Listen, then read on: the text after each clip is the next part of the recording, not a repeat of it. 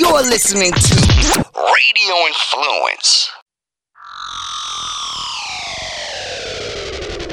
This is the place that the UFC and Bellator come to for the inside scoop of what's going on in the world of mixed martial arts. The doors of the gym are opened up just for you. We are the MMA Insiders.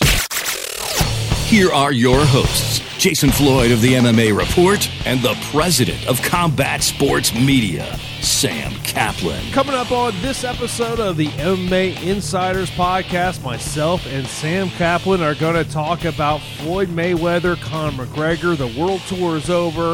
The fight is just weeks away. We're going to talk about every aspect of that. Plus, we'll get into Brock Lesnar entering the USADA testing pool, the real sports piece that came out this week on HBO involving MMA, plus so many other things to get into here on this episode of the podcast. Of course, we are brought to you by Fight TV.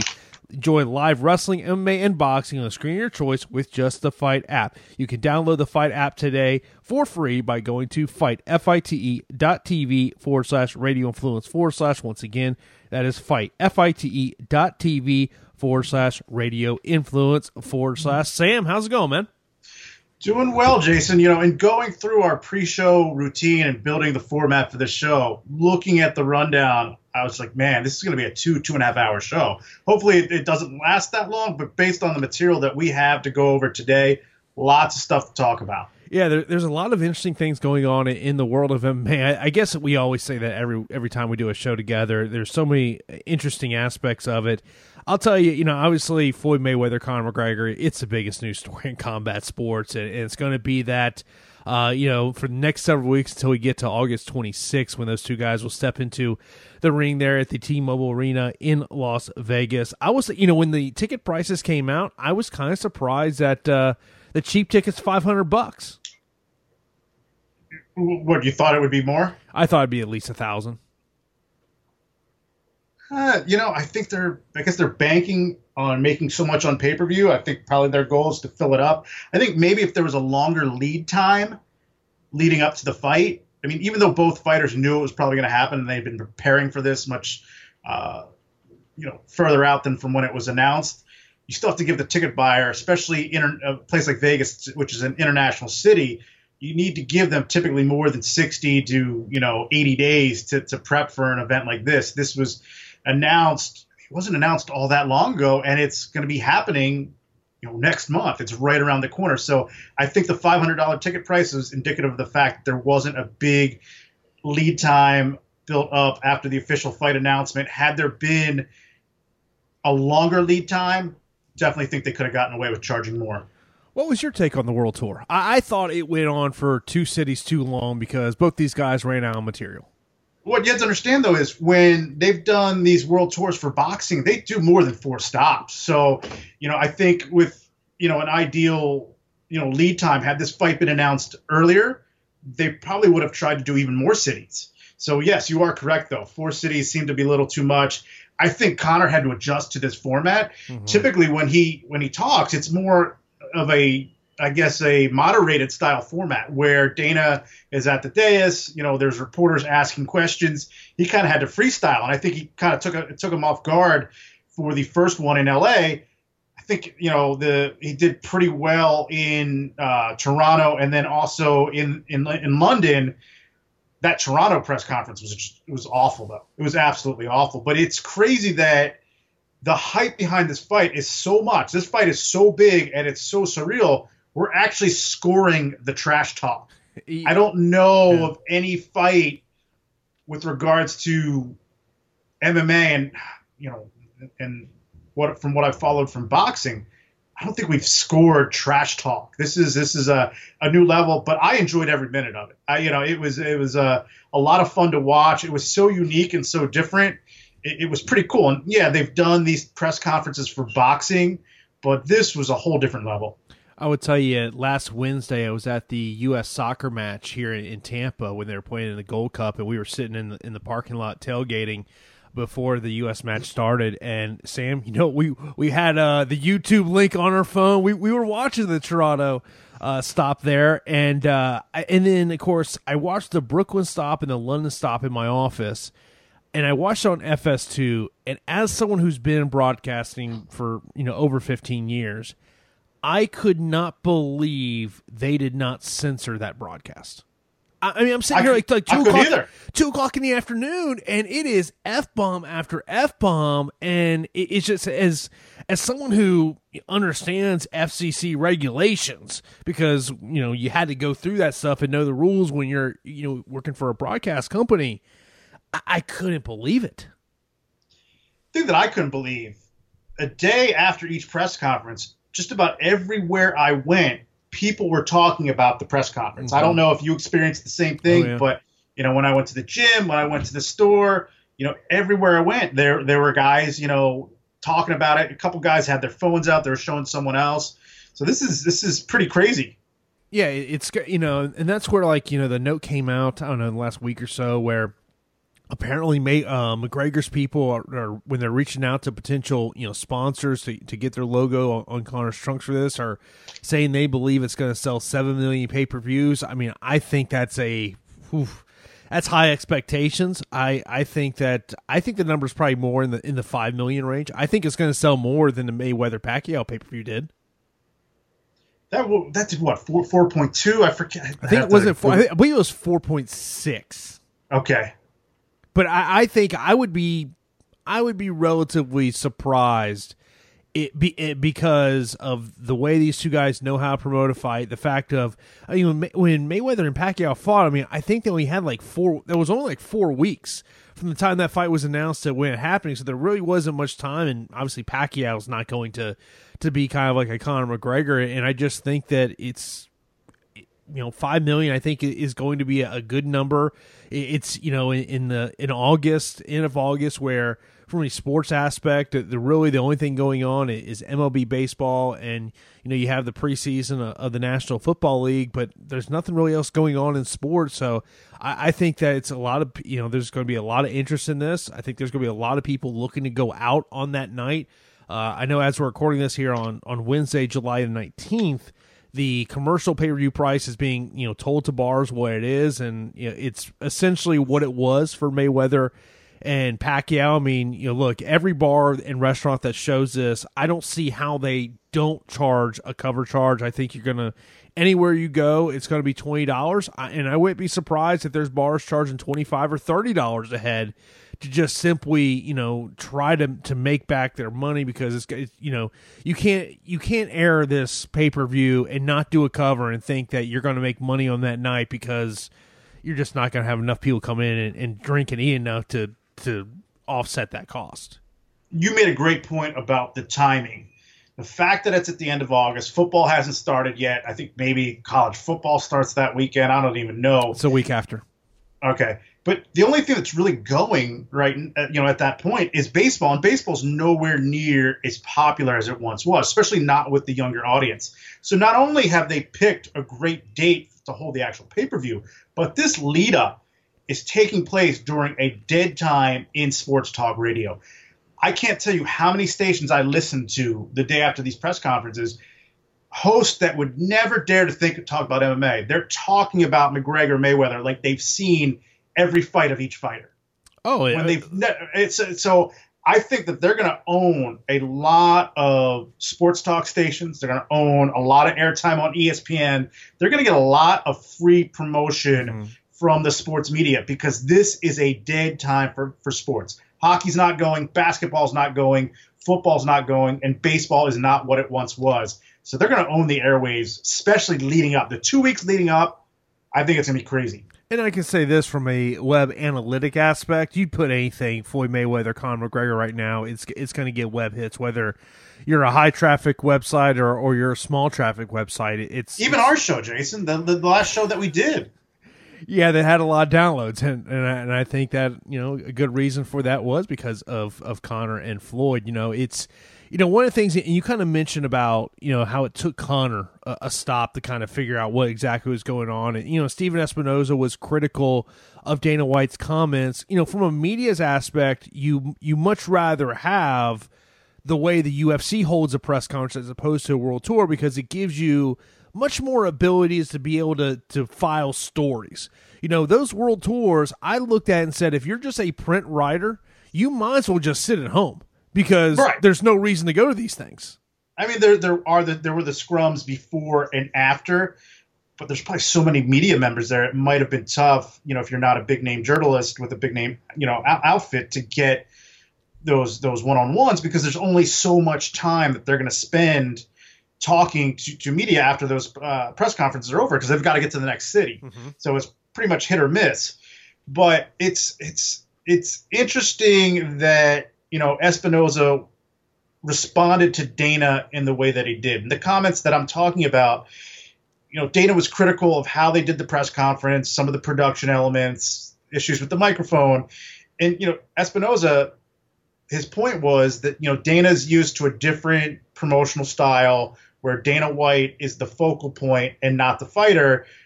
And Espinoza pointed out, whereas the way we do things, the fighter is the focal point. And, I thought he was very matter of fact about it.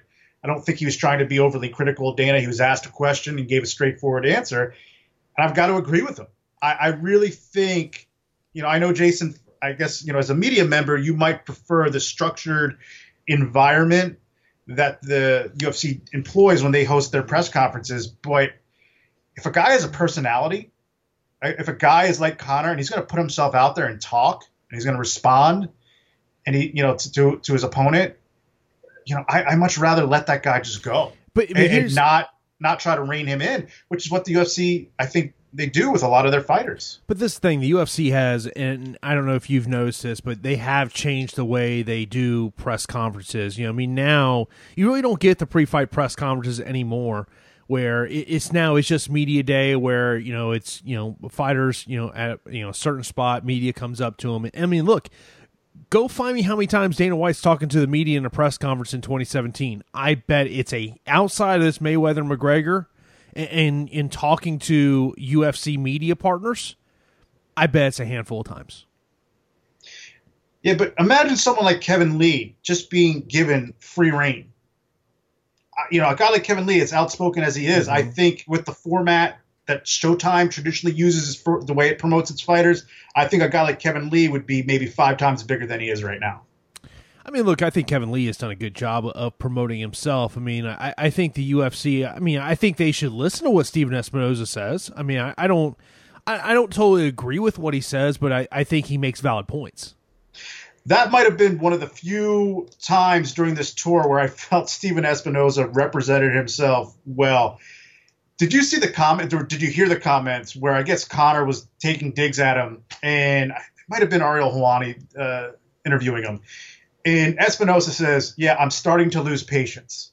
Yes, I did see that, and I scratched my head. I'm like, what does that mean? What are you going to cancel the fight, or if Conor does it again, you're going to stand, you're going to get in his face? What are you going to do? And Conor made that point. He goes, "What are you going to do?" It's funny. He said it the next day, and by Espinoza even doing that interview, obviously Conor saw it or got word about it, because the next press conference he went right at Espinoza twice as hard as he had the press conference prior, and it just looked goofy because with each passing press conference, Espinoza put himself more and more in the forefront. So, and why even take it personally at that point? Anyone that was aligned with Team Mayweather that was on the stage, Conor went after. They were fair game. They were an open target. And you had to have known that was going to happen. I mean, Conor even went after the bodyguards.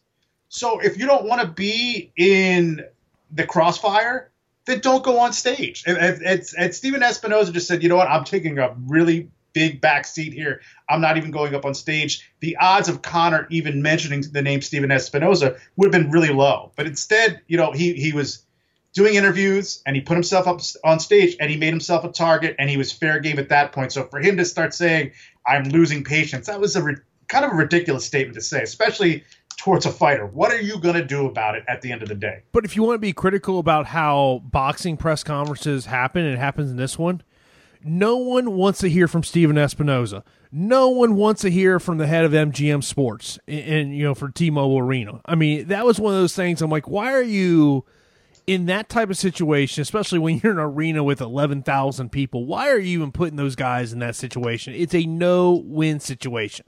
I don't think it was that big of a deal. They spoke for maybe about 30 to 60 seconds, and they got done, and the fighters went. With the UFC press conferences, everything goes back and forth between Dana.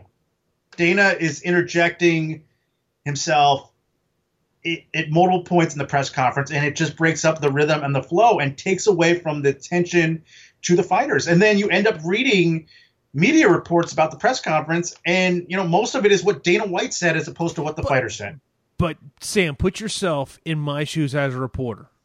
We know we're going to get the best quote out of Dana White. Dana White, anything he says is automatically going to get us web traffic. That, at the end of the day, that's the world we live in now, where everything is about what is going to get you the most clicks. We're all looking for some type of unique, original content to our website that is going to draw people to come in. And unfortunately, let's just be honest about it, a lot of the times these press conference situations, fighters just don't say anything that is going to create people to come to your website. But the media doesn't make pay-per-views profitable. It's the fans buying pay-per-views in mass, which makes the pay-per-view such a lucrative business. And by the media focusing so much on Dana White, and I understand why they do it, because he's putting himself out there, and typically he's the most outspoken person during the press conference, but he's made himself the biggest star. He is the biggest star in the UFC. How can the UFC grow if they're not making new stars, which they're not doing a very good job of? And we see the issues they're having from a pay-per-view perspective, and it's their promotional style, Dana's promotional style, in which he is the focal point, in which he is the biggest star of the promotion. That's why the pay-per-view numbers are down. I shouldn't say that is the reason. It's one of the biggest reasons why pay-per-view numbers are down, because Dana White, no one tunes in and buys a pay-per-view to see Dana White. They buy to see the fighters. Look, as someone who works for a sports bar in terms of marketing, I can tell you the UFC knows they have a major problem in stars. Look, people didn't care about 211. Yes, a hardcore, MMA fan cared about UFC 211. It was a great fight card lineup. But in terms of, people coming out, people just don't care. And the UFC knows this.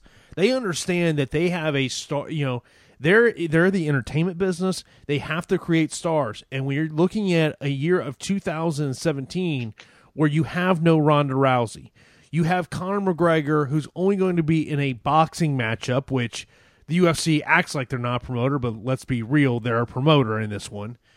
And now it almost seems like Conor McGregor isn't necessarily all in on December 30th anymore, so you're potentially not having a quote-unquote branded UFC pay-per-view with Conor McGregor. I mean, this is going to be a very down year. That's why UFC 214, to me, is so critical in terms of what the UFC does in the pay-per-view market in 2014 or 2017. If that pay-per-view doesn't do well, I mean, look, there's going to be a ton of people that are going to order this pay-per-view. I think there's going to be a ton of people that are going to go out and watch this pay-per-view.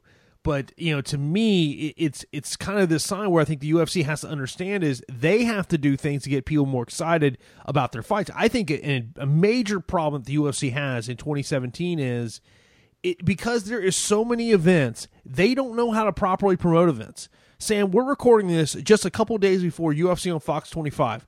What have you seen promoting Weidman Gastelum? Very little. Yeah, exactly. I've read a couple interviews from Gastelum, and that's about it. Exactly. I mean, it points to the problem the UFC has where there's so many cards and they just don't. I mean, like, okay, you mentioned about Kevin Lee. How are you not getting behind Kevin Lee? I don't know. And well, let's look at Justin Gaethje. They bury him on tough. It's Gaethje versus Alvarez. That's a great fight. Why do we have to wait 5 months for it? Just make the fight. Let those guys talk and build the trash talk between those guys in the media and press conferences, because both guys will talk. They would have built the fight up just as big as it will be by being promoted on Tough. Go ahead. Sorry. To me, you should have made Bisping Whitaker the coach of Tough. With Bisping on the sideline due to his knee injury, he's not going to fight till end of the year anyway. The only reason that you put Justin Gaethje in that spot is if Justin Gaethje told you he didn't want to fight till December, and my guess is that's not the case. That he wants to keep fighting, and I've talked about this on my preview and post fight show with Justin Gaethje, and I'll get your thoughts on this. Should his next fight be on Fox or pay-per-view? Fox. That's what I thought too. I think you have a potential. I mean, look, that fight between him and Alvarez, that's going to be bonkers. Yeah, that's still there. Yeah, I'm here. Yeah, I mean that fight's just going to be absolutely crazy.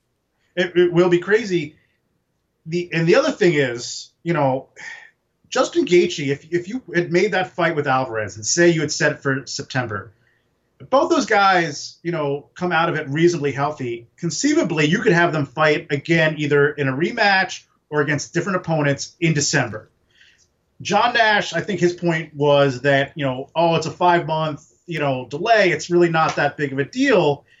But to me, you're taking the possibility of both guys doing 2 more fights between now and the end of the year. You're taking that away, and instead you're limiting to them to just one. And they need guys like Justin Gaethje, Eddie Alvarez to fight as much as possible. Burying them, putting them on Tough, getting one more fight out of them for the rest of the year, I don't think that makes a lot of sense, especially because not too many people are watching Tough anymore. I don't know how much good it's going to do for the Q score of Justin Gaethje. He got a ton of attention coming out of this last fight. He would get more attention coming out of another big performance on a visible platform such as Fox Sports 1 or even Fox than he would by being on the reality show, which not many people watch anymore. Before we get back to Mayweather and McGregor, let me ask you this, because this is something I put out on social media. From your perspective, being a guy who's been in the sport for a long time, which is a better free agent acquisition? Gaethje to the UFC or Rory McDonald to Bellator? No, that's a tough question to answer because Justin Gaethje if Justin Gaethje went to Bellator, he wouldn't. Are you talking about in general or what it means to each promotion? In general, like if you sat there and said you had to say who got the better free agent acquisition, to me it's Gaethje to the UFC because he has got a fighting style that is going to draw that casual sports fan to his fight. I don't know if you could say that with the casual sports fan would go out of their way to watch Roy McDonald fight in Bellator. I agree with you 100%. Plus, I think Justin Gaethje is going to be brash. He's going to talk trash, whereas Rory McDonald is a lot more respectful. And while I appreciate Rory McDonald as a sportsman, the reality is Justin Gaethje's approach, his willingness to talk trash and ruffle some feathers, that's going to make himself and the UFC more money in the long run. Hell, his willingness to say that he knows he's going to get knocked out at some point. I mean, what fighter says that? Yeah. But getting back to Mayweather McGregor, in terms of the world tour, we got this question asked from Scott. It said, who came off worse, Conor or Floyd? Well, I don't think Conor came off bad. I think Floyd came off bad when he went the homophobic route. I think that was really, really bad. I mean, look, if you were expecting highbrow, intellectual, articulate conversation between the two, then you shouldn't be really watching combat sports anyway. But as far as talking trash from a fight sport perspective, I thought it was pretty entertaining. I thought the only really low points was when Conor went homophobic. When Floyd went homophobic, and then Conor kind of went into a gray area when it came to the race card. And I would tell you, for anyone who, if you go over to the Radio Influence YouTube channel, we have a piece of audio from Ian Beckles, who's a former NFL player, played offensive line in the league, where he talked about the Dance For Me boy, and he flat out said that's a racist statement. Yeah, I mean, I'm not African-American, so I'm not going to get on here and tell African-American people whether or not they should be offended. If an African-American person says that's an offensive statement and African-Americans in mass say it's an offensive statement, then I've got to believe that it's probably offensive and racist. That seems to be, obviously we're two white males, so that is definitely I've talked to I'm not gonna tell someone how they should feel about something. I've talked to a couple of friends of mine. I said, "Do you think this is?" And they all said yes. I mean, and let's not deny that Conor McGregor throughout the years has said some comments that has raised a lot of people's eyes. And then he doubled down on the next press conference with some statements, which I don't know if they were racist per se, but they were pretty racial when he was talking about his African American female fans. Yeah, I did. And he revealed to the world, I didn't know that Conor was half black. Yeah, that was. I'm surprised that didn't get more press coverage, Jason. That's a major revelation. I guess he's been on Ancestry.com and got some surprising news recently from his DNA test. Yeah, there were some surprising things that came out of this world tour. Maybe one of the most surprising things to me that has happened over the last week or so is the betting odds. Yes, Conor McGregor has convinced people he's going to win. And there's smart money and dumb money, and I think the most honest point as far as the timeline of a betting line is when the odds first come out, and then pretty much everything that happens after that with regards to the movement of the betting line either is based on public information, whether someone's injured or something's going on, or it's just reaction to where the money's coming in. And for the odds to go down like that, that means a lot of money must be coming in on McGregor, and I'm not calling that smart money. I'm calling that dumb money. Like, okay, if I was in Las Vegas, Sam, and I had an extra $20 to throw away, would I put $20 on Conor McGregor just as a fun bet? Sure, but the problem is, Jason, so many people are betting on McGregor. The odds aren't that fat right now. Yeah, I know. I mean, when the first odds initially came out, but now, I mean, what is he, only like a 5-1 underdog now? I think it's slightly less than 4-1. Last time I looked, which was at the end of last week, he was slightly less than 4-1. It's crazy because I remember I was talking to somebody and they had basically said, he goes, look, by the end of this world tour, Conor is going to have so many people convinced he's going to win this fight. He goes, watch that betting line change dramatically. And God knows it has. And I want Conor to win. I'll be rooting for Conor, but he's not going to win. No, I think he is correct. I think the assumption of is Conor McGregor wins this fight. I think it's in the first 4 rounds, but I mean, I think one of the questions, and I know a lot of people brought this up about the fight, is, what happens if this fight all of a sudden hits the 8th and 9th round? Is Conor going to have the cardio? I think at one point, I think if he is just getting slaughtered for 5, 6, 7, 8 rounds, I think ultimately he just goes for broke, and that's when Floyd knocks him out. It really depends. There's different ways to get knocked out. You can get knocked out from just cumulative blows and your equilibrium goes out. You see some of the guys that have fought Nate and Nick Diaz, they don't necessarily hit the hardest, but you take enough punches to the head, you're gonna come out pretty woozy, and you're not gonna be able to maintain balance, and eventually you lose your consciousness. You look at Ben Askren. A lot of people talk about how his striking isn't good and how he's very limited, but the ground and pound, I've seen it up close. The shots don't look that hard when he's ground and pounding guys, but then you see the fighter that lost the fight, 2 guys that the one guy I'll name is Lyman Good, and you're seeing him walk around after the fight, talking about how, he doesn't hit that hard, but his face is mashed up and he's stumbling. You're like, well, those blows, they added up. I mean, they add up and they do cumulative damage. Then also, another way you can lose in boxing from a knockout is just cardio. Your body just gives out.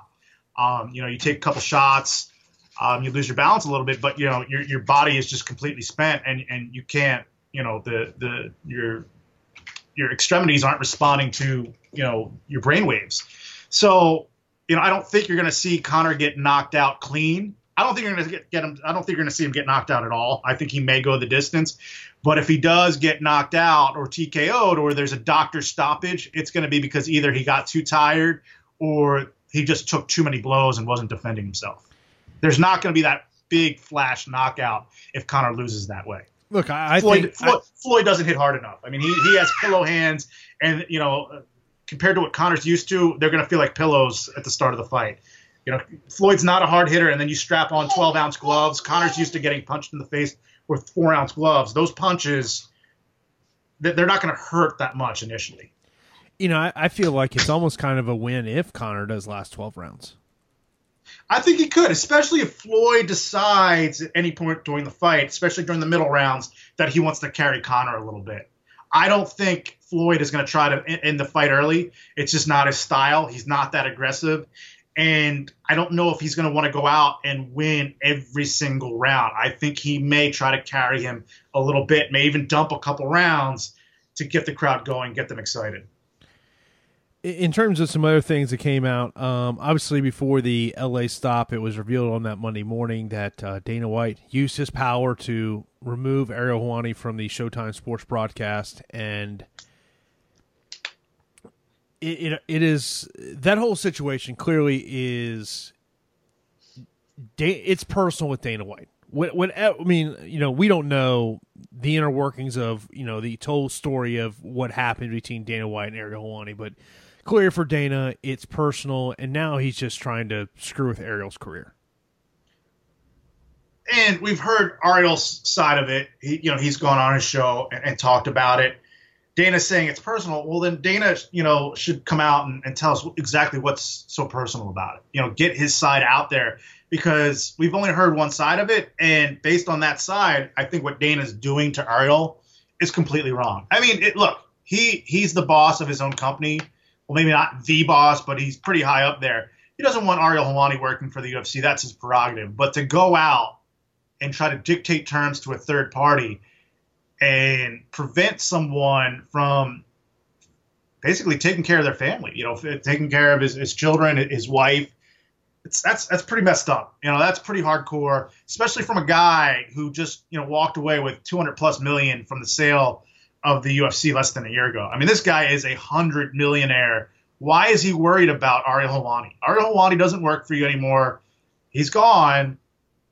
If Showtime wants to hire him, who gives a crap? Is he really worried about it? I could understand maybe if there was an issue between McGregor and Ariel, and Conor went to Dana, and Dana just wanted to do something for Conor to make sure that this fight stayed intact, but I don't think that was the case. It's Dana versus Ariel, and I think it's BS. I don't understand how someone can get that petty when they're that friggin' rich. Well, and I think also it's people start wondering about the line is the UFC crossing here. They're quote unquote not the promoters of this fight, but are they stepping over this line? I mean, it's from a media aspect, it's terrible. I mean, look, if you had a problem with Ariel Helwani being a part of the Showtime broadcast, Dana wasn't worried about Brendan Schaub. It's not like Brendan Schaub's Mr. Pro UFC guy. Yeah. Well, I'm surprised Showtime acquiesced. I used to work for Showtime, years ago, a part of their production team, and I can tell you this: Gary Shaw, who was the promoter of Elite XC for a little while, wasn't a big fan of mine. I was pretty critical of him and the promotion at times on my website, and he took that really personally. And I remember I was at the Strike Force. I think it was it wasn't Strike Force. It was a Elite XC event. It was in Miami, and I remember I was cage side, because I always sat cage side, and I saw Gary Shaw come out. He started pointing at me, started calling people over.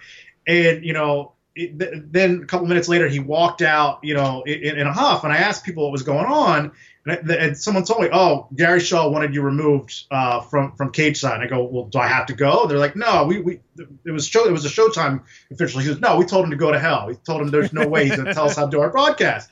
And then not only that, David Dinkins put me on commentary. I was supposed to do like an interview spot between the undercard fights. As a blogger who was there working for the production and just giving my opinion between fights. Mm-hmm. He sat me on color commentary for 3 fights, and awesome. I think that was David Dinkins' way of giving Gary Shaw the finger. It was awesome. I got to call fights with Steven Quadros and Morrow. It was incredible. Oh, that's awesome. So much. It was awesome. It was one of the highlights of my life. But that's an example of Showtime standing up to a promoter. I guess that was Ken Hirschman. Ken Hirschman didn't even like me, and David Dinkins went to bat for me.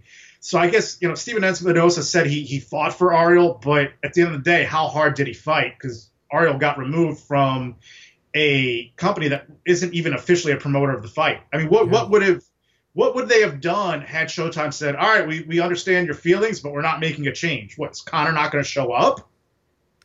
Yeah, no, Conor's showing up. He wants that payday. Come on. Right. I mean, So, of course, he's going to show up. Maybe Dana White doesn't show up. I don't think that's happening. Dana seemed like he was pretty enthused about being in the center of that. Yeah. It's just kind of an unfortunate situation. And I'm pretty sure Ariel still got paid. But knowing a guy like Ariel, it wasn't just about the money. The opportunity to work with a company as prestigious in combat sports as Showtime, not having that opportunity, being able to officially add that to his resume, I'm sure that hurt more than anything else. Oh, yeah. I'm sure that probably Showtime said, hey, here's what you're going to get paid anyway. But it's just, it's unfortunate. And look, and that type of stuff definitely does happen in MMA. That's kind of, the last time we did a show, we talked about the Journal Association, which, I know a lot of people kind of, point to, the issues you see between, the UFC and the media. But I also wonder, and I don't know the answer to this question, but, will the Journal Association help out reporters if reporters feel they've been wronged by non-UFC promoters, whether, a promotion not named UFC? I think that kind of becomes an interesting little sidebar, and we'll say. I mean, I haven't really heard much about the Journal Association since really it came out. And of course, a lot of fans, I think they want to know how much is Conor McGregor going to make. I know you've had the calculator out trying to figure out how much money he's going to make. John Nash, I know he's done sent out some tweets that were kind of I found very interesting of what Conor McGregor could potentially make. I think the number a lot of people throw out there is, can he make $100 million? No, I don't think he can. Going through these numbers, I did like a preliminary calculation last week, and it came out very, very low. I just did a more formal one right before we went on the air, and I want to go over my numbers so everyone can see my math, and if they feel like I'm way off about something or making a mistake, now you know how I got to my number, and you can tell me where I went wrong, because a lot of this is just based on numbers that I've gotten from this place or that place. It's not hard reporting. This is very speculative and conjecture on my part. But I started out, I want to get your numbers too, but I started out with a projection of 4.5 million pay-per-views. That's the number I think I'm going to stick with. I think 5 million and above, I think that's very, very generous. I think more than 4.5 million people are going to watch this pay-per-view, but I think ultimately what will hurt this number is A, illegal streams, illegal downloading, and then B, in order to afford this pay-per-view, you really can't watch it by yourself unless you're super loaded. You're going to have a lot of friends, and I think there's a lot of people interested, people that aren't normally interested in a fight like this. So I think you're going to see a lot of parties where you may have as many as 5, 10, 15, 20 people crammed into a room watching this fight. So I think that's going to hold the number down. So 4.5 million times 99.99, I came out to man, these numbers are just so big. 449. It's close to 5 million, 500 million, but I think it's 449,550,000. So I think the question on that number, Sam, I'll let you get more into it, is this a 50-50 split between the promotions and the cable and satellite distributors, or is it more the cable satellite are only getting 40%? I think that's kind of the number you don't know about. That takes me to the first piece of the pie that comes out of that 450 million. So I have it as a 45% pay-per-view cut. 45 is going to come out and go to the pay-per-view distributors. Typically, it's 50-50, but I've heard from certain people in the industry that when it's a big, big event like this, sometimes the split changes a little bit and it's more in favor of the content provider. I've heard that sometimes you can even get it down to 40% if the projection's big enough. I'm going to kind of err on the side of caution and go in between 40 and 50% and go with a 45% deduction going out to the pay-per-view companies. That takes us to 247,475 and 250,000. So so we're at basically 247 million, give or take a few dimes and nickels there. Now you have to pay out Mayweather. Mayweather has to get his cut. I'm going with 60%. I've heard that maybe Conor's going to have to, go with a 70-30 split, with 30 to Conor, 70 to Floyd. But I've heard also that it's basically 60-40 as well. So I'm going to go with 60%. So after you pay out Mayweather, that takes us to $98,990,000 and 100. Now the UFC has to get paid. I'm not even factoring in Showtime. I'm going to factor Showtime's cut coming out of Mayweather's. I'm just going to focus on the UFC. Their cut, I've heard different things. I've heard 40 million. I've heard 40%. I'm going with 40% going to the UFC. That takes us down to 59,394,394.60. So we're at 59,394.60. Now, Conor has to pay out his nutritionist. He has to pay out his manager. He has to pay out his trainer. He has to even pay his movement coach, training partners. Bringing in Brandon Rios, it's not cheap. But I'm going to say, to be conservative, highly conservative, it's 20%. 20% to pay out everyone, trainers, managers, everybody. I'm going to say it's 20%. That takes us from 59 and change to 47, 515, 248. That's what he's left with. Now, he still has to pay his tax. Now, I researched it. I'm still not exactly sure when he has to pay that tax out, at what point, but I'm doing it after he pays all the manager's fees, because even if the tax comes before he pays those fees out, he still can get some of that money back through an IRS tax return at the end of the year. If he itemizes his expenses, he can get that, from what I understand, because he's self-employed. If he's an LLC, which I hope he is, he's going to get that money back anyway. So I got to 47, 515, 248, minus, I think the highest income tax that he has to pay out of that would be 39.6%. I could be wrong.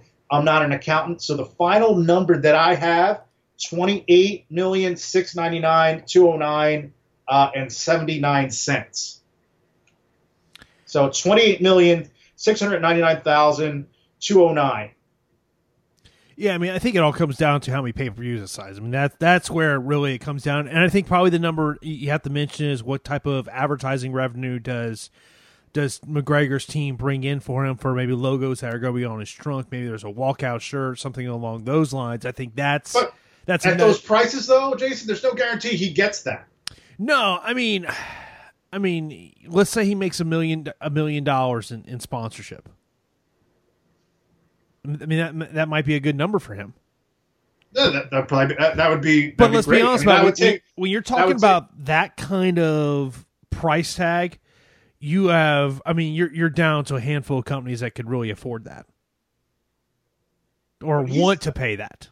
But according to my calculations, even if he does well in sponsors, let's just round it up. I'm going to project him with making about $30 million off this fight.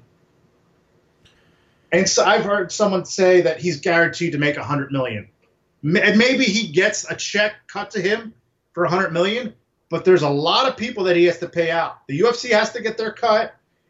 His manager, trainer, training partners, nutritionist, movement coach, they've got to get their cut. And then Uncle Sam definitely has to get his cut. So maybe he is getting $100 million, but is that a figure before all the deductions or after? I don't think it's after the deduction. No. I think it's before. No, I agree with you. I definitely think it's before. I mean, for me, if I say, and I think 5 million pay-per-view buys is probably the number that will be my prediction. I mean, so if you just round it all up, we're talking that's 500 million in pay-per-view revenue. Let's just take your number of 45%. That's 225 million for the provider. So I mean, you're already down to 275 million. Floyd hasn't even gotten paid. You know, say Floyd gets 6%. Now you're down. You know, that number just keeps dwindling and dwindling and dwindling down. I mean, look, it's still going to be the biggest payday of his career, but I to me, the UFC is taking such a huge risk here, because what happens if he wins?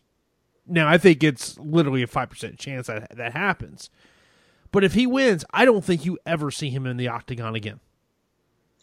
I think we will. I think his Q score will be so high, but I think the way that fights are promoted with him will be completely changed. I mean, he essentially will be Floyd Mayweather, and the UFC will be Showtime. He will get basically 60% of whatever a pay-per-view generates that he fights on. His current contract that he has, even if he doesn't win, I think that contract is torn up. Yes, he can't go and fight for anyone else, but his Q score will be so high and he'll represent so much income to the UFC that by not fighting, he'll be hurting them just as much as if he fought for someone else. Simply by not fighting and not generating revenue for the UFC that he could possibly generate for them, that in itself will hurt them. So they're going to have to renegotiate, I think, win or lose. And I think he's going to have a Mayweather type structure where he's going to walk in and say, look, I want to make 60% of what's left after the pay-per-view companies get their cut. I just think that's, how it's going to go. And looking at the projections, he should be making a lot more, especially for a guy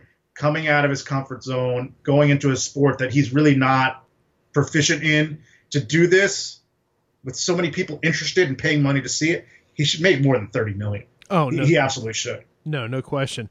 What do you take of the rumors of him being knocked out in training by Brandon Rios? Well, Brandon Rios is pretty tough. He's a pretty heavy hitter. He hits much harder than Mayweather.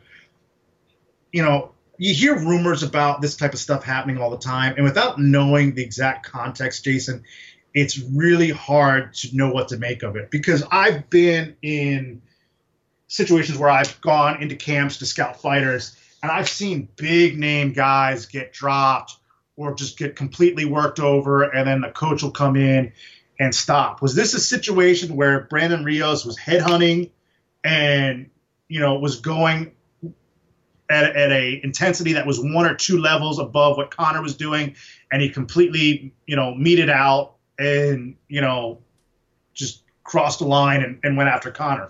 Or was it a situation where he was just boxing, sparring at 50% and, Conor got knocked out? I don't know. Without having been there, I don't know.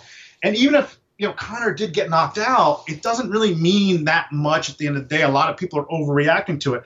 I can think of a situation that I'll tell you about, and a lot of people are going to get pissed off that I'm revealing this on the air. But a big reason why we signed Joe Tamanglo to Bellator was because there was a rumor that came out that he had knocked out Michael Bisping in sparring. And if you've seen Bisping and you've seen Joe Tamanglo is tiny. He's a stocky, strong dude, but he is not very tall, not very big.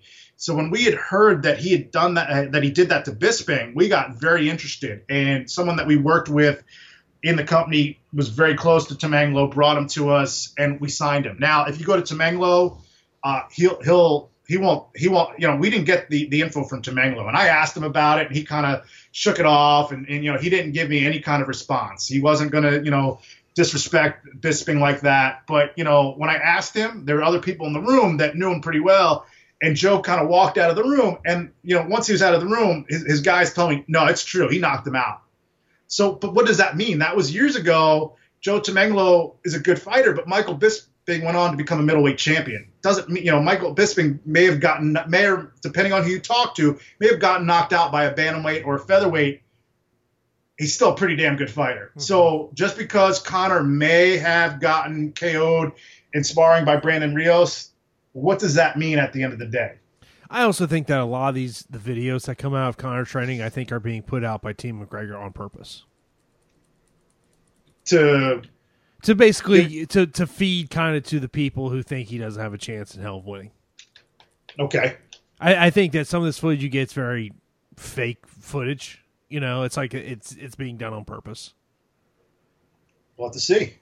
Look, I've got a football game that night, so I hope once I get out of the stadium, I'll be able to walk into somewhere around the stadium to watch the fight. If not, I'll have to watch it after the fact. But look, I've had so many people who never asked me about MMA, combat sports that have me interested, and I also I don't know if it's going to help boxing or MMA, but I hope it does help both sports attract a new audience, because I think particularly when you look at MMA product currently, it has kind of flatlined a little bit to where you're not seeing the interest that was once there. I mean, you think about, the Brock Lesnar era. I knew that. I knew that's where you were going.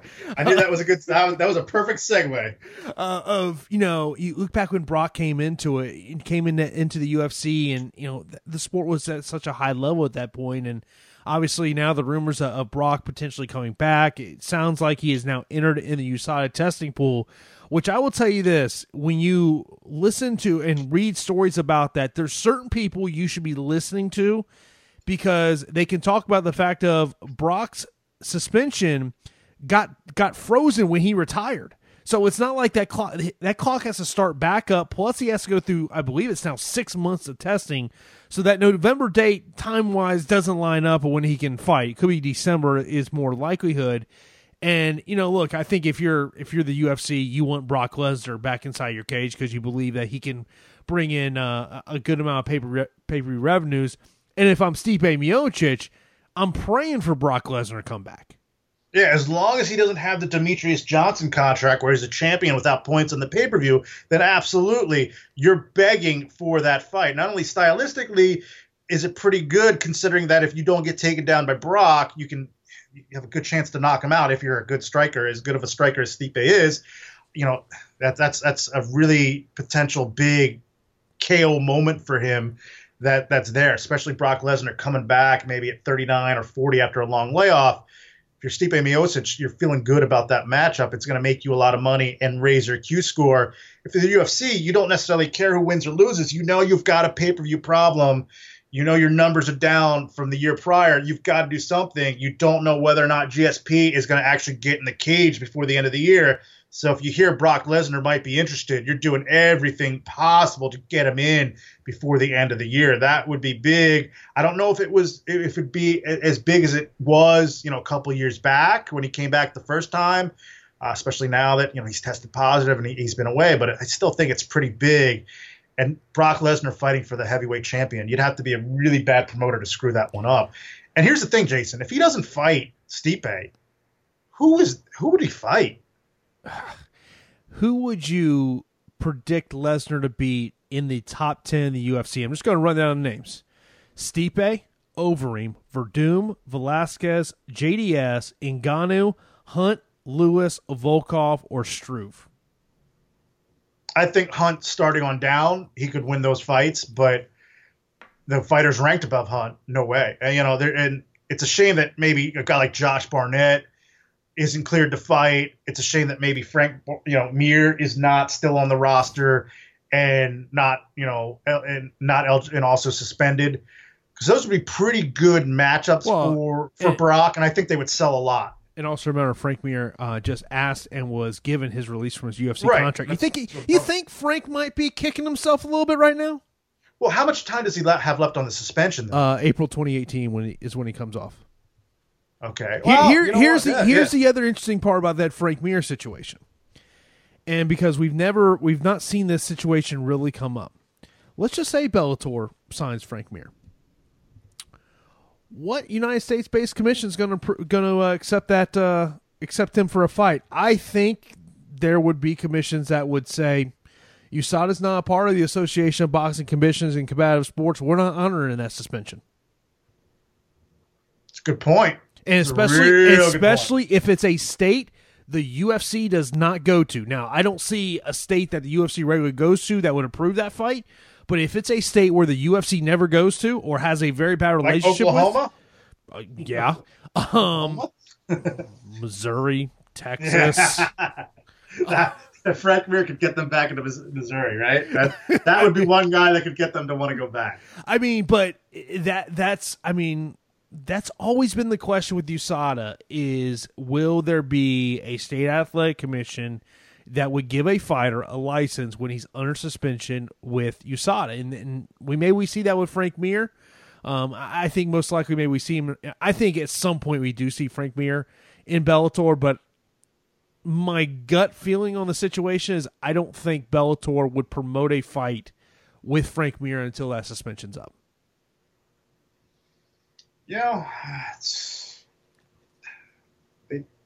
We've heard some rumors that they've tried to do things similar to that, a.k.a. Vanderlei Silva. Yep. But at the end of the day, they acquiesced on that one. So maybe they would be advised not to even go down this path with Mir. Maybe that would get nipped in the bud before it even started. I know you're big in professional wrestling. Do you think there's still an audience there for Brock Lesnar, that crossover effect? Yeah, there is. I don't think it would be as big as it was before the suspension, but I think it's still there. Yeah, I just, because I think with UFC 200, and maybe because it was so quick that I just didn't feel like there was that buzz there for Brock, but we'll see what happens to there. Plus, fighting for the heavyweight title, that would be big. No, that definitely would be big. The other big news item going on in MMA is the Real Sports piece. I think first off, you got to kind of give a lot of credit, really Kareem Zidane, who really started this piece, and he was a part of this piece with the Chechnyan president. It's interesting to see how this story has been covered. But I'm going to say this to any reporter that is in New York covering UFC on Fox 25. If you do not ask Chris Weidman about that Real Sports piece, that says a lot about you as a reporter. And the piece was very well done, and I advise anyone that's listening to this podcast, regardless of what your country affiliation is, to go out and find a way to watch that piece. Very well done. It was excellent to see Kareem Zidane's reporting manifest into such a big story as this. We also need to give a little credit to Patrick Wyman, who I think probably may have written was probably the first in MMA media to write about Kadyrov. But watching the interview, even though I've read Kareem's article, seeing the interview, seeing him speak, it really illuminated it. And there's a lot of bad people in the world, and everyone has a different worldview, and we'd be ignorant to think that this is just an American-based show. Anyone in the world can listen to it. I know people that aren't American may have a completely different worldview than I do, but there's a lot of bad people in the world, a lot of scary people. We've got a guy in North Korea who's really, really scary, has nuclear weapons at his disposal. And you've got a guy like Kadyrov who has a pretty formidable army at his disposal. And it's just scary. Some of the things that he's been accused of, Kareem's a much braver man than I am. To report on this guy as soon as you report on this guy, and especially if you still travel to portions of Europe, you're really crossing, into the danger zone there. I mean, the part of the story that aired on Real Sports, there was a journalist, a Russian-based journalist that covered Kadyrov for a Russian newspaper, and was very outspoken, calling some of the atrocities that Kadyrov's been accused of, calling them to light.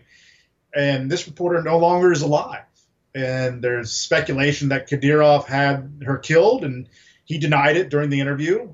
But who else was she enemies with? She was gunned down in Moscow outside of her apartment by, I think it was 4 gunmen. Why would she have been killed in that sort of fashion otherwise?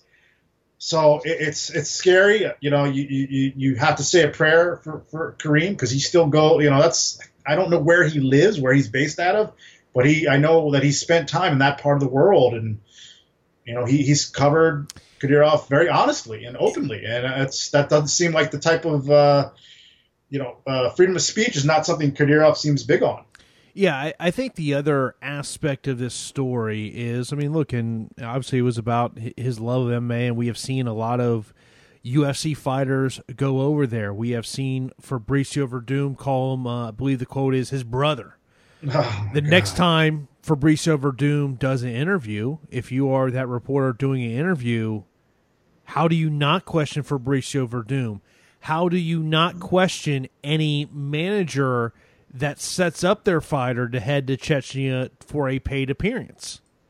And this situation is not unprecedented. We've seen it in the press where major recording stars have been paid lots of money by these fringe governments to go over and appear at an award ceremony and do a show. And then it comes out that the person, that's in charge of the country that they just performed at and were paid by is a massive human rights violator. And there's a lot of egg on the celebrity's face, on the performer's face.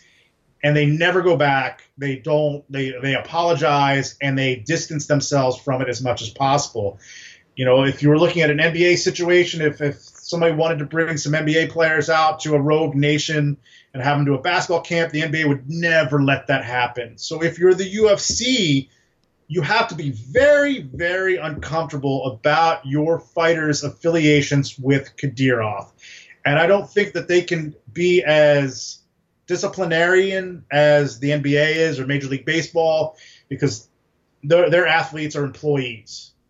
UFC fighters, and UFC has said many a time, they are not employees. They're independent contractors. So it's not like the UFC can necessarily tell for Doom or Frankie Edgar or Chris Weidman, hey, you can't go over there. You can't be associated with this guy.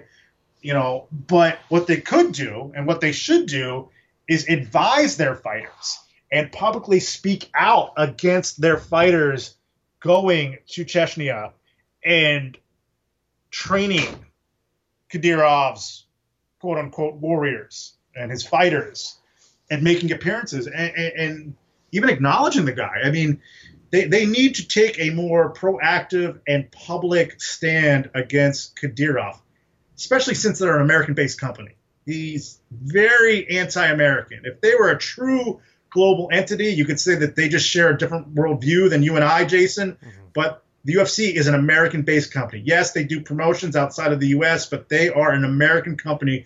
Make no mistake about it. So for them not to speak out against their athletes appearing with Kadyrov and training not only his fighters, but members of his army. If Chris Weidman goes and does a clinic for the Fight Club, which is 5,000 strong, reportedly, not all 5,000 of those guys are MMA fighters. They're part of Kadyrov's special forces. You're training them combat techniques that potentially could be used against U.S. interest in combat. Mm-hmm. That's pretty scary. Someone needs to tell Chris Weidman, don't ever go over there again. And that's why I think that he should be, when Media Day happens this week, which I actually believe is on Thursday of this week, the question has to go to Chris Weidman. And I think that ultimately, you have to, as a reporter, you have to push the questions on that and any fighter that has gone over there. And I think that I'm interested to see how this story gets covered as time goes on.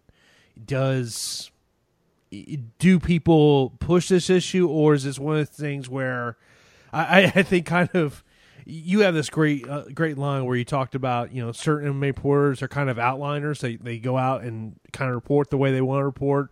Myself, Mike Russell, John Nash, Paul Gift. I think you have to look at Kareem Zidane in that Absolutely. As well. Will there be major MMA media members that would be willing to look more into this? That's my question. Well, let's just put it out there. I mean, you and I talked about it off the air a little bit, and it's been on MMA Twitter. A couple of reporters that are the outliers that I refer to, they've made mention that this may get limited coverage from the MMA media because the common thread here in a lot of the fighters that appear for Kadyrov and his promotion, Akhmat MMA, the common thread there, the conduit is Ali Abdelaziz. And Ali gives a lot of stories off the record and also on the record to media members. And if they were to report something that would call negative attention to this and put his fighters in a situation where they could no longer go over there and collect big paychecks, it would hurt his fighters and ultimately hurt him financially. And they don't want to do that because if they did, they may lose access to Ali's his scoops, the stories that he puts out and plants and gives to them. That's the issue. I mean, that's what MMA Twitter, certain people on MMA Twitter are saying, and I think that has to be it. That has to be a big part of this as to why it's being covered the way it has. And when I say being covered, very little coverage, if at all. I was kind of surprised to see Mark Raimondi in MMA Fighting a day before the report aired. They put a story out there. Will there be any follow-up, though? That's the big question. Yeah, I mean, that is definitely a big question mark. I mean, look, and if Ali Abdelaziz were to do an interview, I think that would be something that you'd have to ask Ali and says, how would you respond to people who who mentioned this. What would your response be? I mean, but in covering a sport, look, you have to. You want to have relationships with managers, but the best managers out there understand that as a reporter, there's sometimes you got to report bad news, and if it's true, you can't get pissed off about it. And unfortunately, in MMA, there's a lot of news that is truth, that is all 100% truths, that people get pissed off about. It's just because it ultimately got out there. And as a reporter and an insider, you have sources that you have to protect in order to maintain access and that pipeline of information. But at what cost, Jason? At what cost are you going to protect your source? How much is a scoop really worth to you? Ali Abdelaziz has been accused of some major transgressions. And, Kadyrov has been accused of being a massive human rights violator. Is protecting that element really worth it to you? At what cost will you go to get a story? Yeah, it's going to be, as I said, just be interesting to see how this story does evolve. I'm sure Kareem Zidane's not going to stop in his reporting, and I commend him for the reporting he does on that story, because I think there's not a lot of reporters that would definitely want to go around that story. Now, some other, I want to add something real quick, because a lot of these guys over there, it's pretty scary, because when the Frodo Kozbalayev thing came out and I was public in my denial about it, I received death threats. They were death threats, and they were sent over Facebook, and they were from Russians, and they were from, people that part of the world that were very pro, Frodo, and, because they took whatever was out there at complete face value. They didn't take into any consideration that it was a total lie and a complete fabrication, and that I had nothing to do with any of those accusations. But, I still got death threats. I didn't give a crap about it at the end of the day. They were over Facebook, and you could tell we were separated by an ocean. But, Kareem, when he goes over there, he's not separated by an ocean. If someone wanted to get close to him, my prayers are with them. They are. Here's the thing. Here's the thing I would say about Frodo Kozbalayev. If he doesn't have visa issues, why is the last time he fought in the United States 2013? No, he'll never fight here again. No, and that's not me saying I don't want him to fight again, or me saying that I had something to do with him not fighting here. There are pictures of him out there that are circulating that anybody can get of him being photographed with some very, very bad people. This has nothing to do with anybody in MMA. This has to do with the federal government saying, we're not letting you in our country. No, look at who his management is. So I haven't had the best relationship with his manager, and of course that story gets put out there, and people that, want to kiss up to Ali and keep getting that scoop, they'll go out and they'll purvey lies for him. It's just crazy. Yeah, and of course Mike Russell has done a lot of reporting on that, and I know there's a lot of people who do not want to believe anything Mike Russell has to report. I'm not here to say, I don't know. I've just read the stuff that's on his website. That's all I can say about it. But I will tell you this: one of the conversations I had with Ali, and this was a long time ago, and I'm not gonna, because it wasn't, I would consider an off the record conversation. But one of the things I said to Ali, and because Mike Russell came up and he said what he said about Mike Russell, I go, Ali, if what Mike is saying is completely false about you, you should be filing a defamation of character lawsuit against him. Right, and they haven't done that. And another thing, let's just say you don't believe Mike Russell. Thing is, read his reporting. In his reporting, he refers to many public sources that have referred to Ali's past. So this isn't just Mike Russell coming out and saying it's my word versus Ali's word. He is pointing to documented proof. So if you want to dispute Mike's position, then not only do you have to dispute Mike's position, you have to dispute some of the other sources that are out there. Yeah. It's not just Mike. No, it's not just. There's plenty of things out there, and but I go back to Chris Weidman just because he's gone over there. He has to be asked about that story this week. If he's not, that says a lot about the people covering UFC on Fox 25? Well, because it means that they're aware of it. It was just aired on HBO Real Sports. You can't say you're not aware of it. It's definitely there's definitely an awareness there, and there's probably a desire to ask the question. But will there be a fear of repercussions in asking those questions, and will they give in to that fear? And it all goes back to Jason. At what cost? At what cost do you want to be an MMA reporter? At what cost do you want to break scoops? Because you're not making a ton of money as an MMA reporter. I can vouch for that. I used to be an MMA reporter. Look, that's why my main job is not MMA. Yeah, so it's the question is at what cost? Exactly. But there is a ton of other small notes we want to get into before we get out of here on this episode of the podcast. Gegard Mousasi signs with Bellator. Joe Duffy resigns with the UFC. And the thing that stuck out to me, what Joe Duffy said on Ariel Helwani's show on Monday, was he noted that USADA was a factor in him returning to the UFC. And there's been some rumblings that part of Gegard's deal basically says there's got to be drug testing involved in his fights, which I think will probably limit Gegard to certain commissions that Bellator knows will do drug testing. But to me, if I'm Viacom on Bellator and I hear those Joe Duffy comments, I have to, and yes, it's just Joe Duffy, but what if all of a sudden it's 2, 3, and 4, 5 different fighters start saying this? I think Bellator has to really start looking at what their drug testing policies are, not just in competition, but also out of competition. Because if you're a clean fighter, if you're doing things the right way, you don't want to put yourself in a position where you're constantly fighting guys that are cheating, that are juiced. So it's just they're going to have to make some changes at a certain point. If you've got big name fighters like Mousasi and Duffy coming out and saying, "Hey, we're clean. We need to make sure we're not fighting dirty fighters," that has to weigh on them. Another question though I have, Jason. This is a big signing for Bellator, and I think you know where I'm going with this because we talked about it off air. It's a big signing. Can they sustain signings like this? And can they continue to, can they not only make it work with everyone they have now under contract, can they continue to add to their roster? This is the thing, and let's just say that Gegard's making in the neighborhood of what Rory McDonald's making. How do you financially make that work on Spike TV?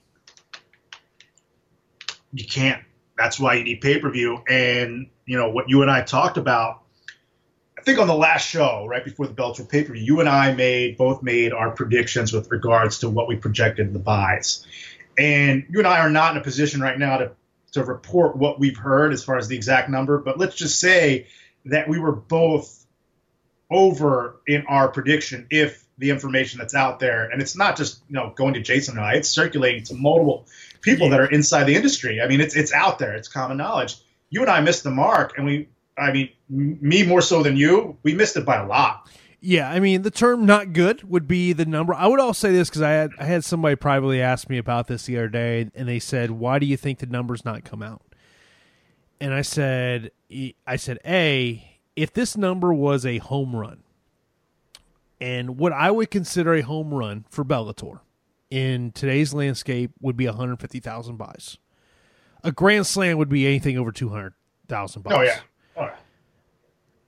The number that's out there, it's Sam, it's not good. And I think that if this number was good, that someone in Spike or someone in Viacom or Bellator would have already fed that to the media. Now, remember, we heard the Bellator 120 number pretty quickly. And a lot of people inside Bellator were extremely happy with that number.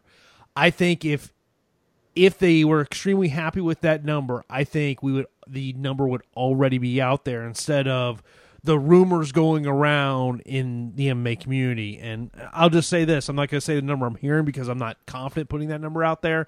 I would just label it as not good.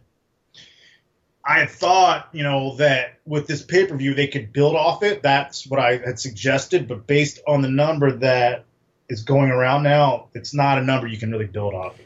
And their card last Friday was the second lowest viewership of 2017 for them. The lowest of the year was a Saturday afternoon card from Italy headlined by Rafael Carvella and Melvin Manhoff. I think that it's interesting to me with Bellator The last time they held multiple shows in a month was April. They had 3 shows that month. Since then, they have just done 1 show a month.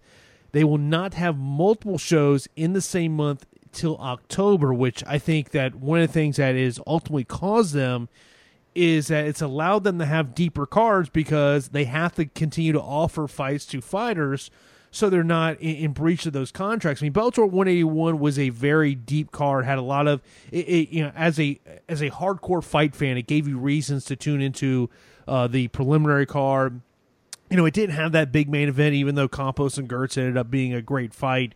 Bellator 182, it's another, solid, deep lineup. But, the question is, did they gain any momentum by that pay-per-view? And right now, it doesn't seem like, in terms of viewership, that they gain momentum. A lot of the moves that they have made, great signings, but at the prices that they're getting these guys, they needed to create a new revenue stream in order to monetize these guys, justify paying them what they're paying them, and also put themselves in a position where they could continue to sign big-name guys to fight the big-name guys that they have. Without an additional revenue stream, it's going to be very, very tough. If I'm Spike TV, if I'm Scott Coker, I'm maybe looking at a plan B, and that plan B, in my mind, would be to try to reach out to a network such as CBS. If you can't put guys like Gegard Mousasi and Rory McDonald and Phil Davis on pay-per-view and help offset some of the costs of their purses through pay-per-view buys, then you've got to find something else. And maybe if you've got a sweet rights fee deal with CBS, maybe you put yourself in a position where you could get 4 fights a year. Maybe you're getting a rights fee of $750,000 to $1 million. That takes some of the pressure off. Whether or not that could happen, I don't know. I know that CBS obviously has done MMA in the past. It's been several years. I can tell you this from firsthand knowledge, having worked for Showtime and CBS in a production capacity. Kelly Call, who his power base has only gone up in the years at CBS, and I think when it comes to primetime TV, he is the number 1 guy now at CBS. I can tell you for a fact, Kelly Call is a massive MMA fan. I think he probably has a good relationship with Scott Coker. Scott Coker doesn't even necessarily need to go to Kevin Kay or Viacom to get that meeting. But that's a meeting that needs to happen. Even if CBS says they're not necessarily interested in getting back into the MMA business, if I'm Scott Coker, if I'm Kevin Kay, I'm taking as many meetings as I can with Kelly Call, and I'm trying to make that pitch. I'm trying to make that sell. And if it takes, a campaign of a year or two to make it happen, I'm doing everything I can to get back on CBS and get a massive rights fee, because that's the way the MMA industry is shifting.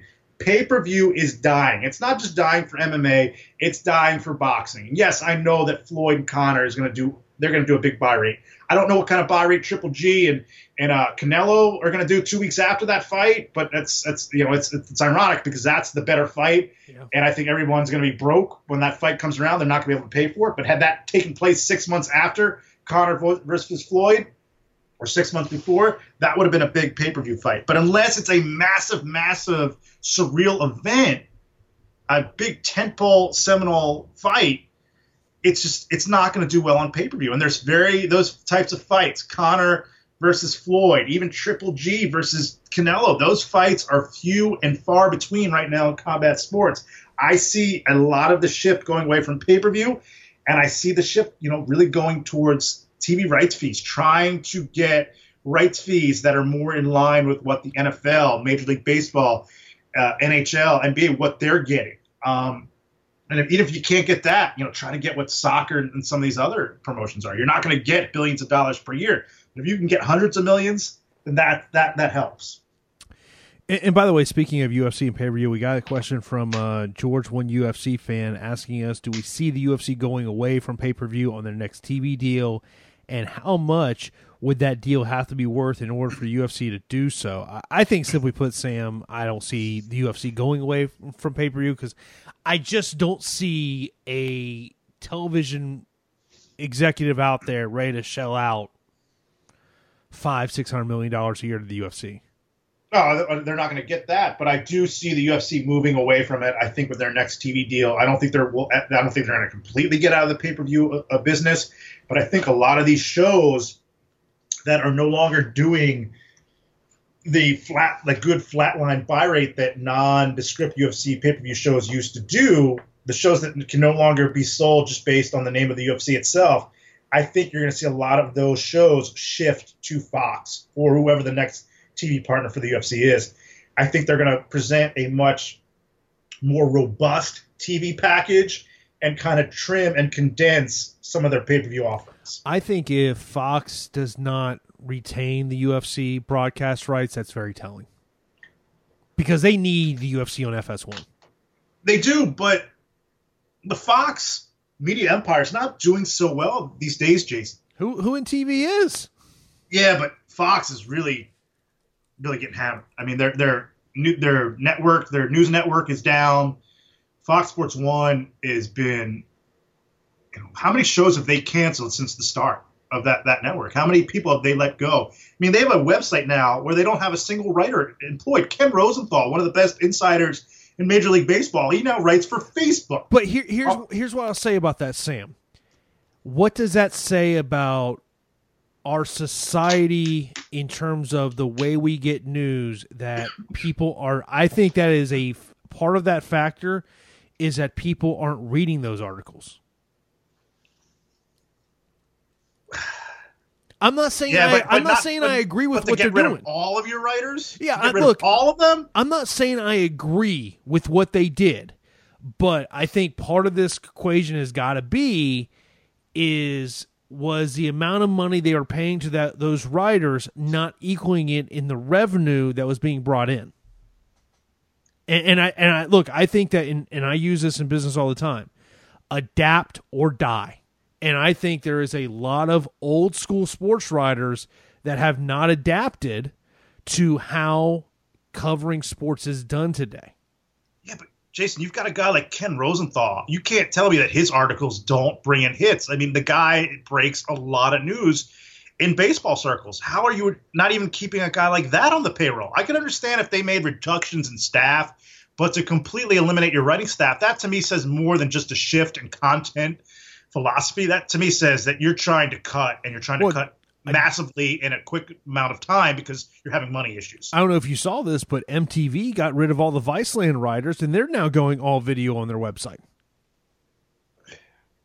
It's crazy. It's look, and that's the thing. I mean, go look at any article that's written, whether it's a sports website, news website. Pretty much all the articles now have a video of some sort in that article. But I just think Fox, I don't see them going to 300. I don't see them being in a position, even as bad as Fox Sports 1 needs the UFC. If the bidding gets close to 300 million, I think Fox is out. But here's also the thing to note about Fox. What's it say about where the UFC stands when the biggest pay-per-view of the year, next weekend, UFC 214, the prelims are on FXX? What's going to be on Fox Sports 1 at that time? I believe there's baseball on. Well, there's not much you can do about it then. Yeah, but I mean, you're not even on FS2, which I mean, and maybe they just think, hey, we've got more. I had to go on my DirecTV to see if I even had FXX, which I do. But is FXX in more homes than FS2? I would think it is. DirecTV is channel 259. That's I know. I mean, but and this is one thing, and I think people have to always understand this. No matter what network, especially if you're going to a sports network, the UFC is not going to be number one in the totem pole. Just not going to happen. Right. That much. And I don't see ESPN as a big player in that, especially when you look at all the changes going on. I've heard some interesting rumors about some networks out there. Whether I'm not saying I necessarily want to believe it, but it'll be interesting to see if there maybe is a player out there that we just don't think is a player that ultimately ends up being a player, because I think sometimes you wonder in the media, are you being fed a story to generate buzz as opposed whether there's truly any buzz there or not? Right, and I want to go back to something I've said in the past on the show. I mentioned that Turner Sports had been rumored at one point to be interested in the UFC when their next TV contract needed to be negotiated. And when I said that on this show, I got a call from an interesting source in the TV industry. They said, you have to be careful with that stuff. And I said, why? And they said that, you can't put it past Ari Emanuel to put something like that out there in order to create a level of interest that may or may not exist in order to get closer to the dollar amount that he wants. Well, so I put this. I said this to somebody on Sunday when I was watching the UFC card. I said, when you want all this money for a UFC TV rights deal, are networks getting excited about a fight card headline by Gunnar Nelson and Santiago Ponzinibbio? Yeah, you're not helping yourself. So they've got to make sure that shows like that stay on Fight Pass, and they're going to have to cut down the amount of pay-per-views they're doing and offer bigger fights to their next partner, or even if it's Fox, then it's Fox. But whatever their next contract is, they're going to have to make that TV contract more attractive. They're going to have to get more than just one suitor. They're not going to be able to drive the rights fee up annually up to anywhere near close to $300 million if they don't have more than one suitor. I would say this in terms of Fight Pass. I am liking this Contender series, which, look, it's regional MMA. Call it what it is. And I think a lot of fans don't understand. These are not UFC fights. The UFC is not the promoter of this event. The promoter of this event is Dana White Tuesday Night Contender Series. He actually went in front of the commission to get a license for this. This is not UFC fights. I like it. Sam, the Snoopcast is hilarious. I listened to the Snoopcast week one. It was entertainment to me. I know some people didn't like it. To me, I'm looking to get entertained. I'm tuning into fights. It was entertaining. Last night's episode, I watched the regular broadcast. Paul Felder, I tell you what, that guy potentially could be a little rising star for the UFC in terms of a color commentator. I thought he did a really excellent job, and only one fighter got signed on last night's episode. The week before, 2 fighters got signed. I was actually doing an interview with Kurt Hallbot, who got signed after week one, and one of the things I've said about the Contender Series is I think it's a blessing and a curse. It's a blessing for a guy like Kurt Hallbot because now he's back into the UFC.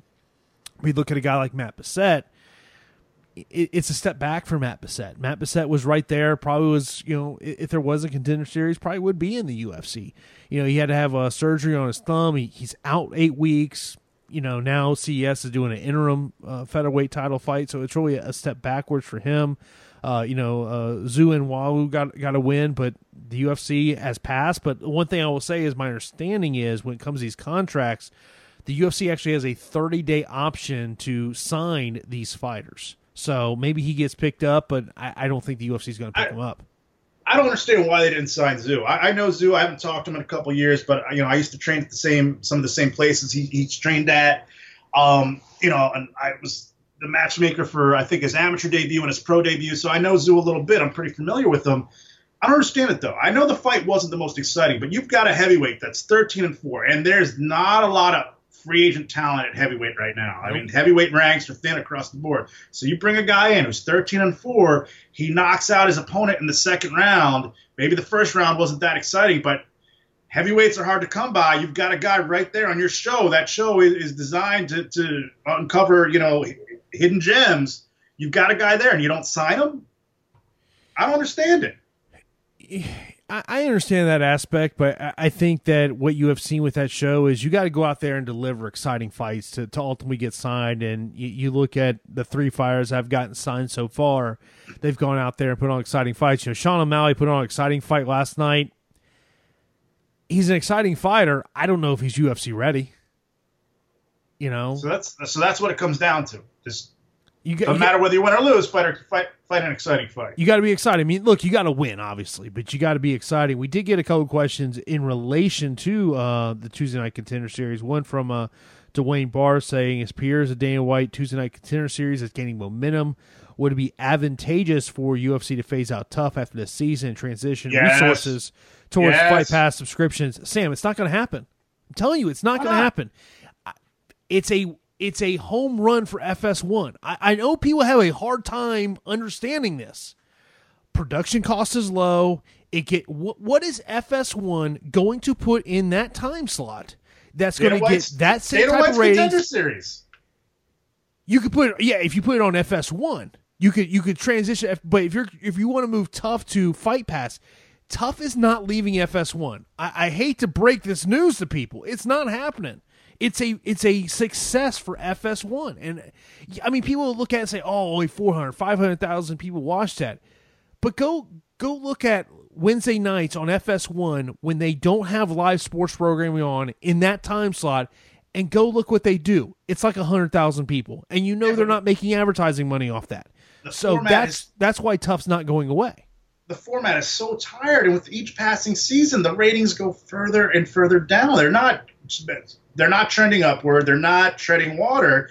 It's a steady, consistent descent, and they need a new star-making vehicle. This Tough used to be a massive franchise, a massive platform for them to create new stars, and it's not anywhere near what it once was. So maybe it's time to get creative and come up with something else. I understand that FS1, they want as much UFC programming as possible. I'm not saying cancel Tough and don't replace it with anything. I'm saying transition that, creating a new star, finding a new star format into something different, something new, something fresh, such as Dana White's Tuesday Night Contender Series. Another question we got about this was from Joe Daddy 85 saying, are the guys fighting on Tuesdays for Dana another example of guys lowering the standards for pay in MMA? This is why I say no, Sam. Go find me on the regional scene what promoter is paying $5,000 to win, $5,000 a show. Yeah, it's a solid payday, and it's like you said, Jason, at the outset. They're not fighting for the UFC. They're fighting for Dana White's promotion. This is Dana White's side promotion. Your side piece. At the end of the day, go find me a fighter. Take out Kurt Hallbaugh, who's fought in the UFC. Take out any fighter that has appeared on this Contender Series that's already fought in the UFC. So Kurt, Joey Sanchez, someone was called Daniel Spawn. Take those guys out of it. There is no one on that Contender Series that has made anywhere near that kind of money for one fight. It's like being in an NFL training camp in a way. Even if you don't get signed by the team that you're, playing for in the preseason, you're still getting exposure. You're still getting on film. Other teams have the ability to sign you. So a guy like Zoo, let's say he doesn't get signed by the UFC in the next 30 days. Bellator, which doesn't have the deepest heavyweight division either, they can go out and make a pretty solid offer if they want. So you're not only trying out for the UFC, you're trying out for the Professional Fighters League, you're trying out for Bellator. You're getting a lot of exposure, a lot more exposure than you normally would on a traditional regional fight card. And if the UFC passes on you, you've got the ability to go fight for another big national promotion, or you can go back to your regional promotion and potentially command more money.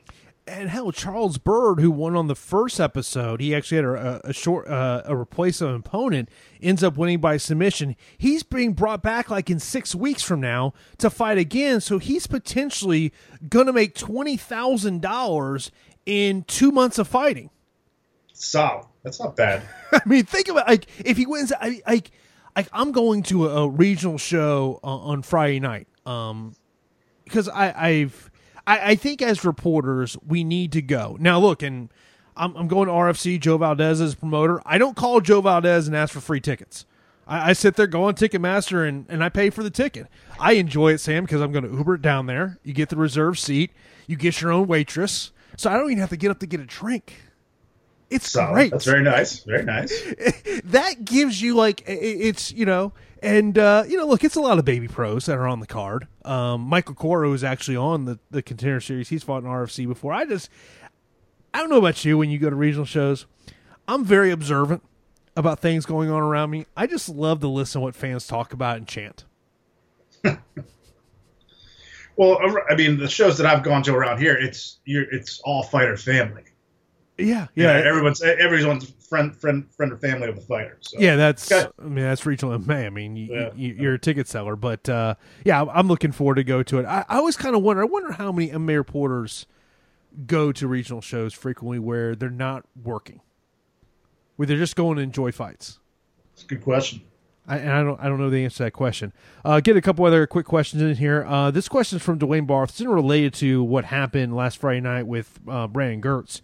I asked a question for you. If you are aware if physicians give deference to cutmen in allowing a fighter to continue with bad facial injuries based upon his or her experience, he says, for example, Stitch Duran. I've never, and I've been close to the fights. I mean, I used to sit right outside the cage, and I could hear a lot of stuff that you might not necessarily hear if you're in the crowd or watch it on TV.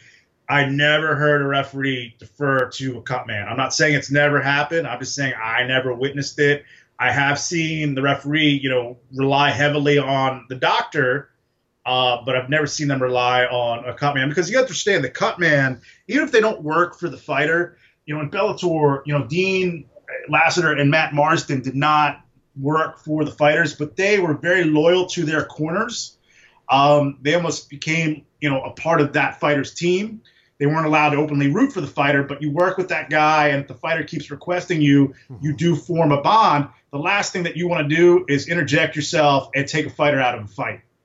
That's what the referee's there for. That's what the doctor is there for. So I don't think you're going to see, a cut man doesn't want to be asked that question. What they want to do is focus on saving the fight, not ending the fight. They want to do everything they can to stop the bleeding and get that fighter out there. Next up from Big Bad Bogan, he says, any further news on the UFC antitrust lawsuit and is letting free agents walk to Bellator a strategy to prove the UFC is no monopoly? I know John Nash and Paul Giff had some reporting. There's some depositions that are going on right now. Dana White, Andrew Simon. After those depositions, it's going to be basically decided whether Mark Cuban will be deposed for that. We were actually going back and forth on this, and one of my thought processes, I wonder if the UFC is letting Bellator overpay for talent in a way to try to bankrupt them. Well, we had a nice little conversation about that via DM. And that ultimately was the downfall of Affliction. That was ultimately the reason why Strikeforce got sold. They took on too many big contracts, and there was more money going out than there was money coming in. And eventually, you can only do that for so long. Eventually, someone upstairs says, I'm out of the money-losing business. This has to end. Another point I do want to make, so by letting these guys walk, it doesn't impact the current lawsuit. Maybe it could change and prevent a future class action lawsuit, but what has happened after the lawsuit and the time period that's being cited in the lawsuit itself, what has gone on and transpired after it, that does not get interjected into the lawsuit itself. It's present time is not present time. It's the future as far as the lawsuit itself is concerned.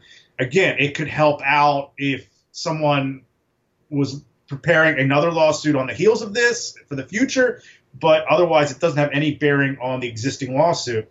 But you do make a good point, Jason. I know for a fact that, having worked with Bjorn Rebney, one thing that he always mentioned to me, his biggest fear was, we don't want to become the next Affliction, because there are certain guys that became available. We would negotiate with them. They were the bigger names that a lot of the fan base wanted us to go out and bring in. And I would negotiate with them. Bjorn would negotiate with them. And with certain guys, the price would get to be very, very high. Sergei Karatanov was one of them. And in a lot of these situations, I would go to Bjorn, hey, look, financially, maybe it doesn't make the most sense, but this guy will get us a lot of attention. It's a big name. It'll help us create a lot of stars. Why don't we do it as a loss leader? And Bjorn was very fiscally responsible. And he always said to me, Sam, we don't want to be the next Affliction. Look what happened to Affliction. And his point was, yes, Affliction signed a lot of big names. Everybody got excited about them. But how many shows did Affliction do? Mm-hmm. Yeah. So that was his point. We could go out and spend, above our means and live above our means and create a roster that maybe got, some more people excited. But having people write great things about you on the internet doesn't necessarily mean you're going to be able to run a long-lasting MMA promotion. Yeah, it's interesting to see what kind of happens there. One last question we got, Joe Daddy 85 asked, with the way Dana Drama has slammed his champions, Nunez, Demetrius Johnson, and others, can you see a scenario where Dana is fired? I don't necessarily see a scenario where Dana gets fired, honestly. Sam? I don't. Dana White is a brand. A lot of people that are in the entertainment industry respect that brand. Ari Emanuel definitely respects that brand. That's why they made sure that Dana White had a contract and was going to remain part of the UFC after the Fertittas sold. I mean, that was a big selling point. Dana White was seen as an asset by WME IMG. He was not seen as a liability. They were excited to work with him. They are excited to work with him. He's a very visible guy, gets a lot of attention. He's doing exactly what Ari Emanuel wants. He did exactly what the Fertittas wanted. That is to be a lightning rod for controversy, create a lot of talk, get people talking about the product. It's something that other promotions could use. And I'm going to say it right here, Bellator. They could use Scott Coker maybe being more of a focal point, maybe getting out there, getting some more attention, calling more attention to the product. They could use that right about now, especially if the pay-per-view number that we're hearing, if that is even close to being accurate, they need to change some things. They need Scott to be a more out front promoter. That's not necessarily his style. He has more the Showtime, Steven Espinoza style, where he would prefer to remain in the background, let the fighter be in the forefront. But in certain cases, they could really use him to step up, especially on these smaller shows. There's a lot of people in the media that want to talk to him. He doesn't do a lot of interviews, and maybe I think it would help if he did a few more. I definitely agree with you. By the way, let's end on this note. Speaking of Dana White, were you like me and caught off guard by Joe Rogan's comments about Dana White and CTE? Yes. And, understanding Joe Rogan in the context, they weren't said in a mean, negative fashion. He was just being honest and open and talking about the dangers that fighters, whether they're MMA fighters or boxers at any level, no matter how far they advance, that there's a real serious risk and a serious damage. I think he was coming out of a place of concern and caring for fighters and combat sports athletes.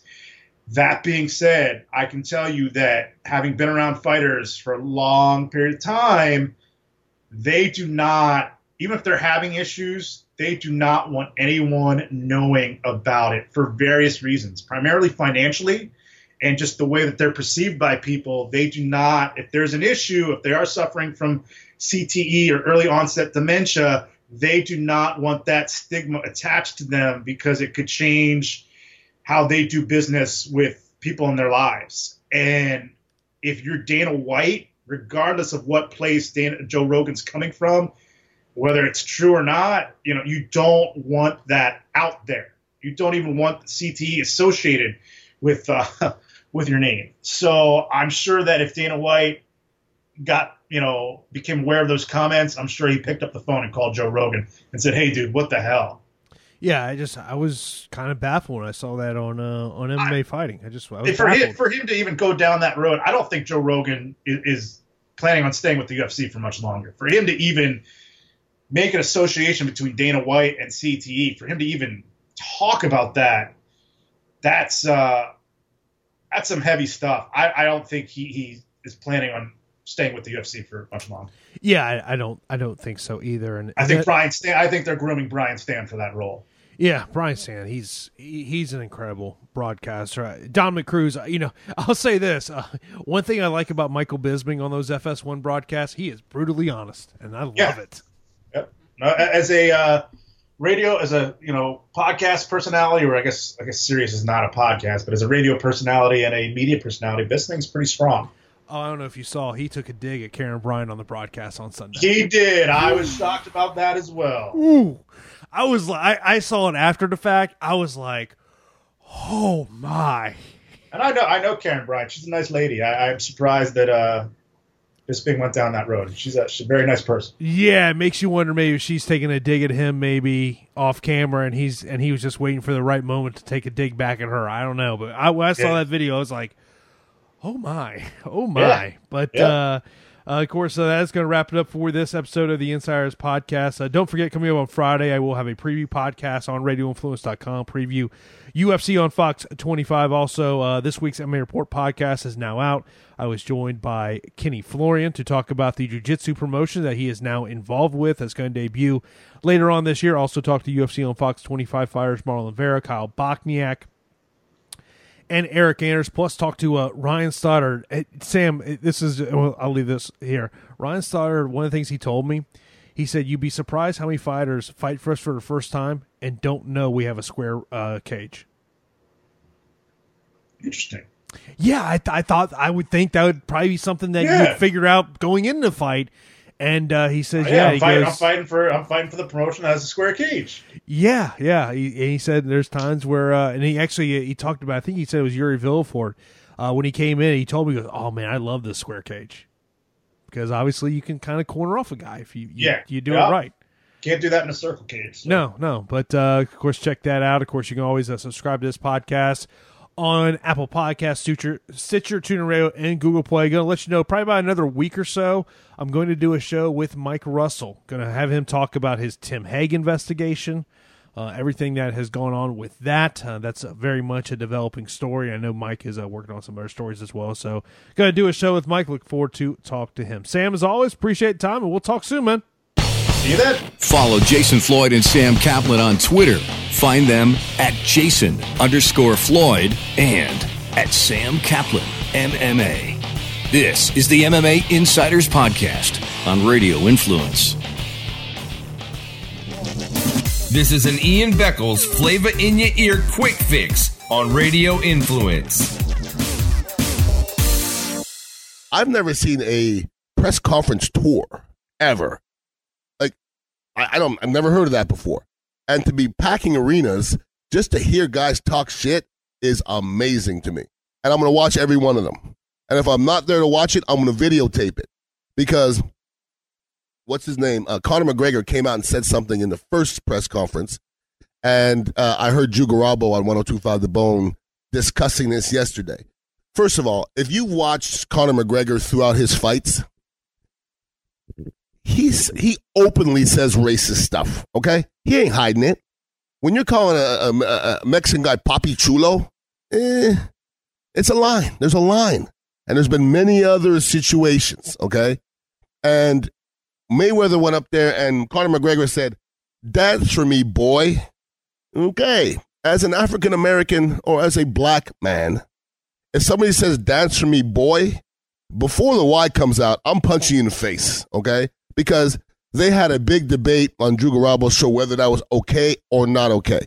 And they had, from what I heard when I was listening in the car, there was about 7 people call in, Caucasian people, that said, it's okay.